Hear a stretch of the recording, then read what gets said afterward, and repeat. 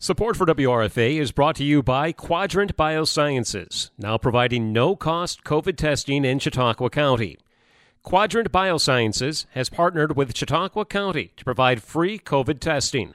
For more information on how to schedule an appointment, visit quadrantbiosciences.com/COVID testing. Support for WRFA is also brought to you by Southern Chautauqua Federal Credit Union. Southern Chautauqua Federal Credit Union provides credit union membership to people who live, work, worship, attend school, do business, and any other entities within Chautauqua County. For more information, including how to become a member, call or text 716-665-7000 or visit them on the web at 665-7000.com. You've been listening to Community Matters. Congressman Tom Reed has resumed his weekly media calls and took time this week to discuss the beginning of tax season, his views on mask mandates, and more. Well, I appreciate everybody joining us this week. As we start, before we get to questions, I wanted to highlight the fact that the IRS tax filing season has opened. As many of you are aware, January 24th is the first day people can file their tax returns for 2021. And we wanted to make sure that we encourage constituents as you get those returns in as soon as you possibly can to file the most accurate return you can. Use electronic file. Don't be afraid of it. It is a very effective tool, and it allows you to get the quickest filing of your return in order to get the refund that many of our constituents are entitled to. That also would mean that I would encourage people to choose direct deposit from the IRS, so you don't have to wait on a paper check. The reason why we're also encouraging people to get their paperwork together and file their returns as soon as possible is the IRS is experiencing a tremendous backlog, obviously due to COVID issues and staffing issues and the new norm that we're looking at with regards to dealing with COVID. The IRS has an unprecedented backlog. We had a call with the IRS commissioner yesterday discussing these issues, encouraging them to make sure they use all the resources available, try to return to some form of normalcy when it comes to staffing levels at the IRS to try to get that backlog for last year's returns addressed and up to date. I mean, I would just give you an example. In 2021 alone, our office handled 871 IRS cases directly. That meant we were helping people waiting on returns, helping people get amended returns, helping constituents communicate to the IRS using the taxpayer advocate office as much as we possibly can. And so it definitely is a situation where folks in the IRS are under a backlog. And that's why we're encouraging people to take advantage as quick as possible of those resources that are there for people to file their returns in a timely fashion, but also as quick as possible. So you get access to whatever refunds you're entitled to. And then on top of that, we have the child tax credit for 2021 that people likely are still going to receive a payment.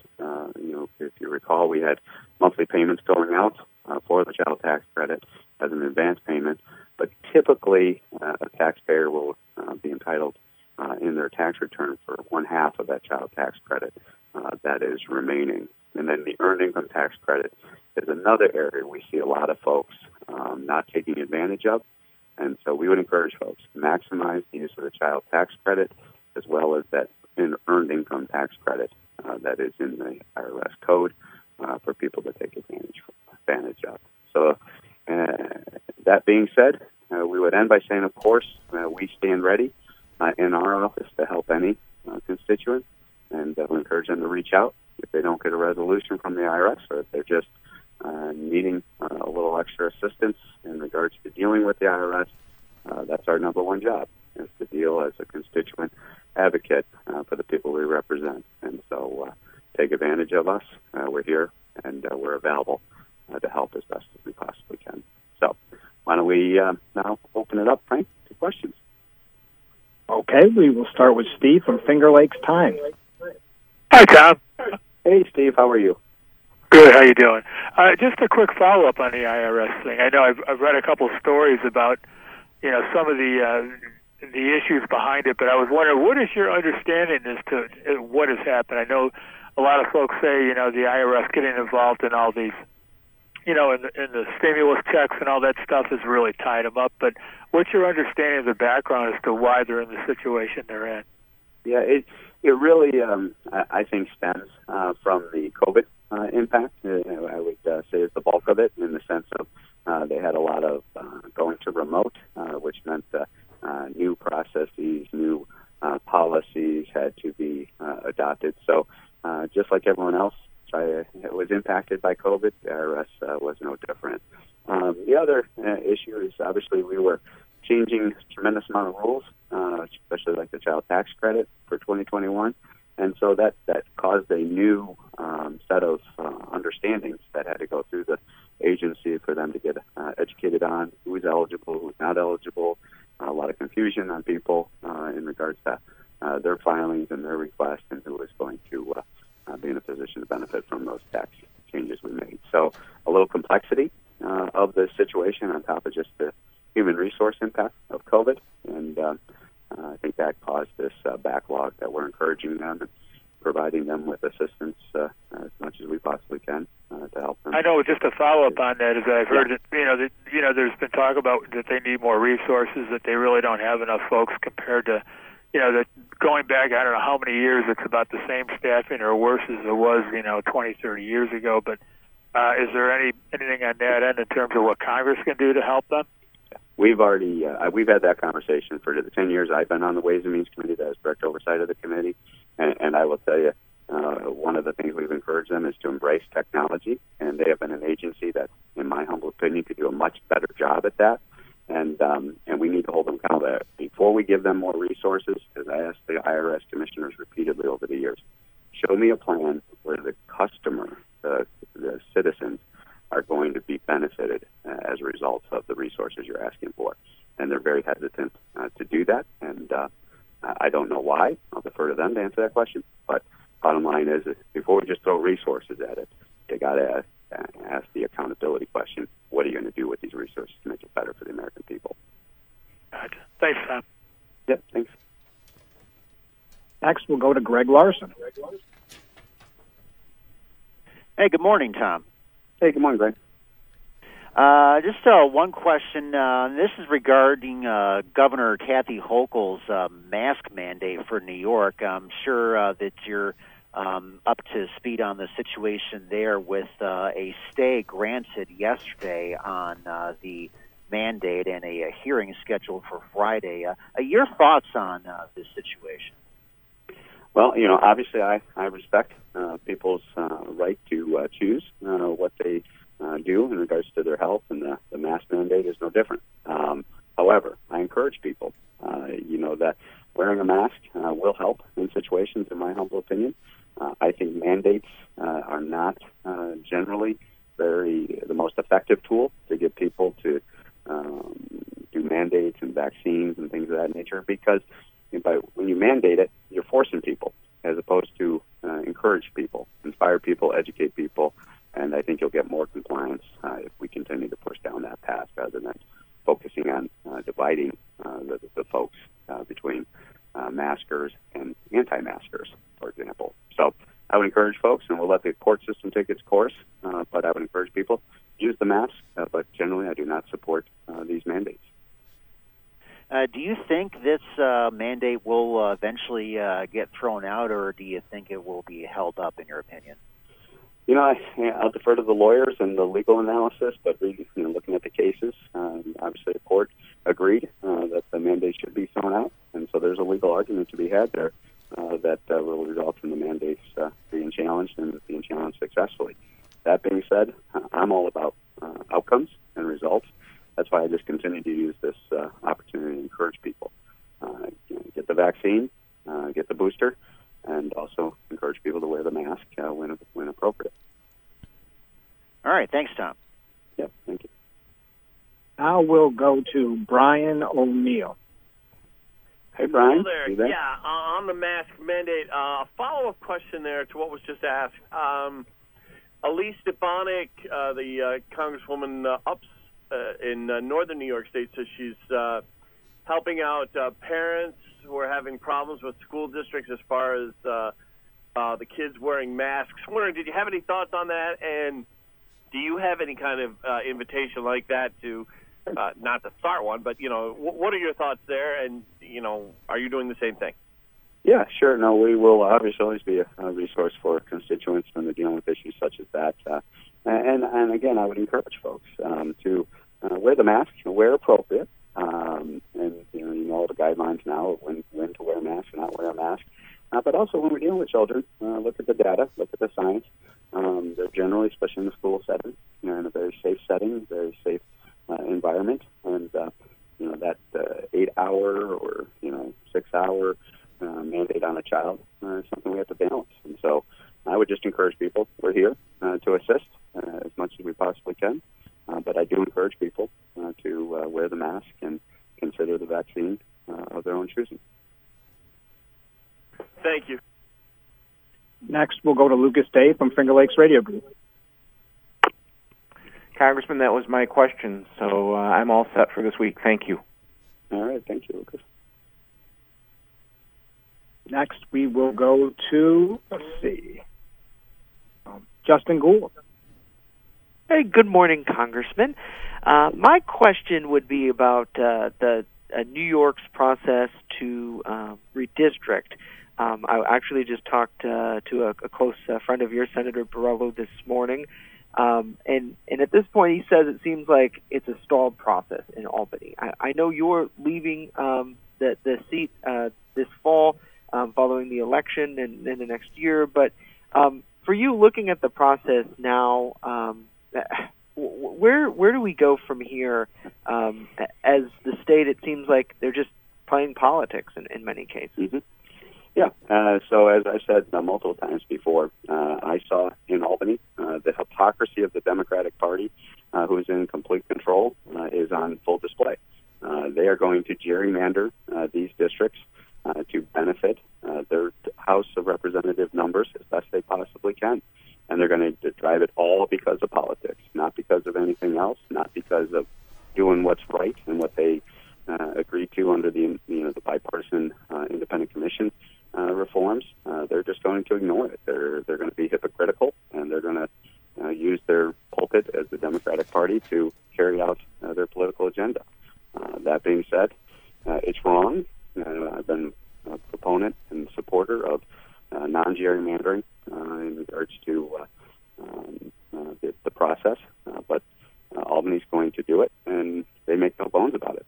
I've seen Governor Hochul talk about it publicly. I've seen party chairs talk about it publicly, and the elected officials in Albany talk about it publicly in a very hypocritical way. It's just wrong. It seems like it's a double standard almost. Does this in the end hurt the voter? Yeah, that's why generally I've stood in front of the Supreme Court in a bipartisan way to call for the end of gerrymandering. And I think the end of gerrymandering on both sides of the aisle is a good policy that puts the American people first and takes the politics of extremism as best we possibly can out of the situation. Thank you, sir. Mm-hmm. Next, we'll go to Jerry from the Buffalo News. Hey, Tom. How you doing? Good, doing well, Jerry. Good. I wanted to ask you about something that's gone kind of unnoticed, but I think is important to your district and a lot of districts, and that is the rather massive increase in funding for LIHEAP over the past year. There were two big boosts in legislation you did not support, but there was yet another boost in the infrastructure bill. So I just wanted to get your thoughts on what kind of impact that's going to have in your district and what you would suggest to people. With that much money, I'm just wondering if there might be more people eligible, more people getting more help than they've gotten in the past. So what are your thoughts on all of that? Great question. And obviously, as we deal with the western New York weather and the frigid temperatures, these utility bills are going to continue to be pressured to go up. And as overall costs and inflation kick in, you're seeing these utility costs go through the roof from where they traditionally have been. And so I people take advantage of the light heat program. That's the low-income heating assistance program, and we have tried to promote that as best we can. Today we led with the IRS and the children tax credit and the earned income tax credit, but there's a lot of money on the table that I would encourage people to take advantage of it. It's for those that are struggling in the low-income brackets, and the money is there. And like you said, in the infrastructure bill we supported, there was additional money there for it. Given the conditions and the state of where people are with all the other increasing costs going through the roof, this is a resource that shouldn't be left unattended. Okay. Unrelated question. I just wanted to get your take on what's going on with Russia and Ukraine.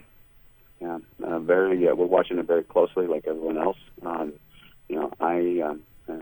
am very concerned when you send conflicting messages from the White House, like has been done with President Biden.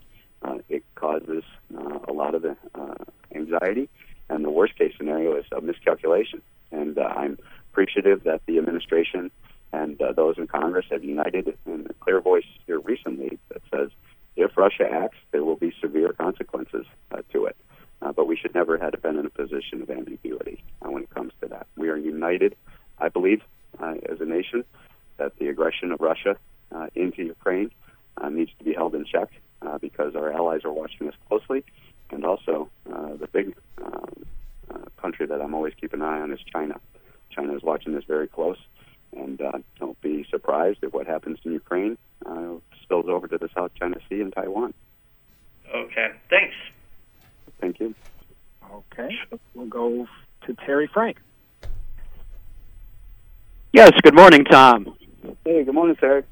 I wanted to ask a question regarding the Fed. I know that they're meeting today, as I understand it, and they're going to be talking about interest rates. There's been a lot of talk about them raising those rates to kind of cool the economy down a little bit. What are your thoughts? What are you hearing there on Capitol Hill? Yeah, there's growing pressure to recognize that interest rates are likely to go up, given the fact of the inflationary pressure that's building, and it's going from transitory to more of a permanent nature. And so I wouldn't be surprised if interest rates are raised here as the Federal Reserve goes through its process. That being said, we have to be cognizant of the fact that that traditional tool in the toolbox of raising interest rates to control inflation is a very limited tool now, given the national debt crisis of $30 trillion in national debt. You raise interest rates, that ripple effect, it will crush the American taxpayer because we're going to have to pay higher interest rates on our debt. And that national debt is the problem I've been climbing from the mountaintops on, and now we're going to find ourselves into this box that they're going to have to try to get creative. I'm anticipating the Federal Reserve trying to create new ways to control inflation outside of interest rates. That's where like quantitative easing and anti-quantitative easing, all those discussions come into the mix. But they're playing with fire when you get to a $30 trillion debt load like we are in America. How much of an interest rate increase are they looking at? I've heard different reports, a quarter, point, but I'll let the Federal Reserve, deal with that. And it's not going to be a significant rate increase. I think they're going to try to get that Goldilocks scenario of doing it, but doing it in a way that's not too hot, not too cold, and just try to be Goldilocks and be just right. There you go. Thank you, Tom. All right. Thanks, Terry. All right. Well, thank you, everybody. Really appreciate you guys tuning in. We'll see you next week. That was Congressman Tom Reed.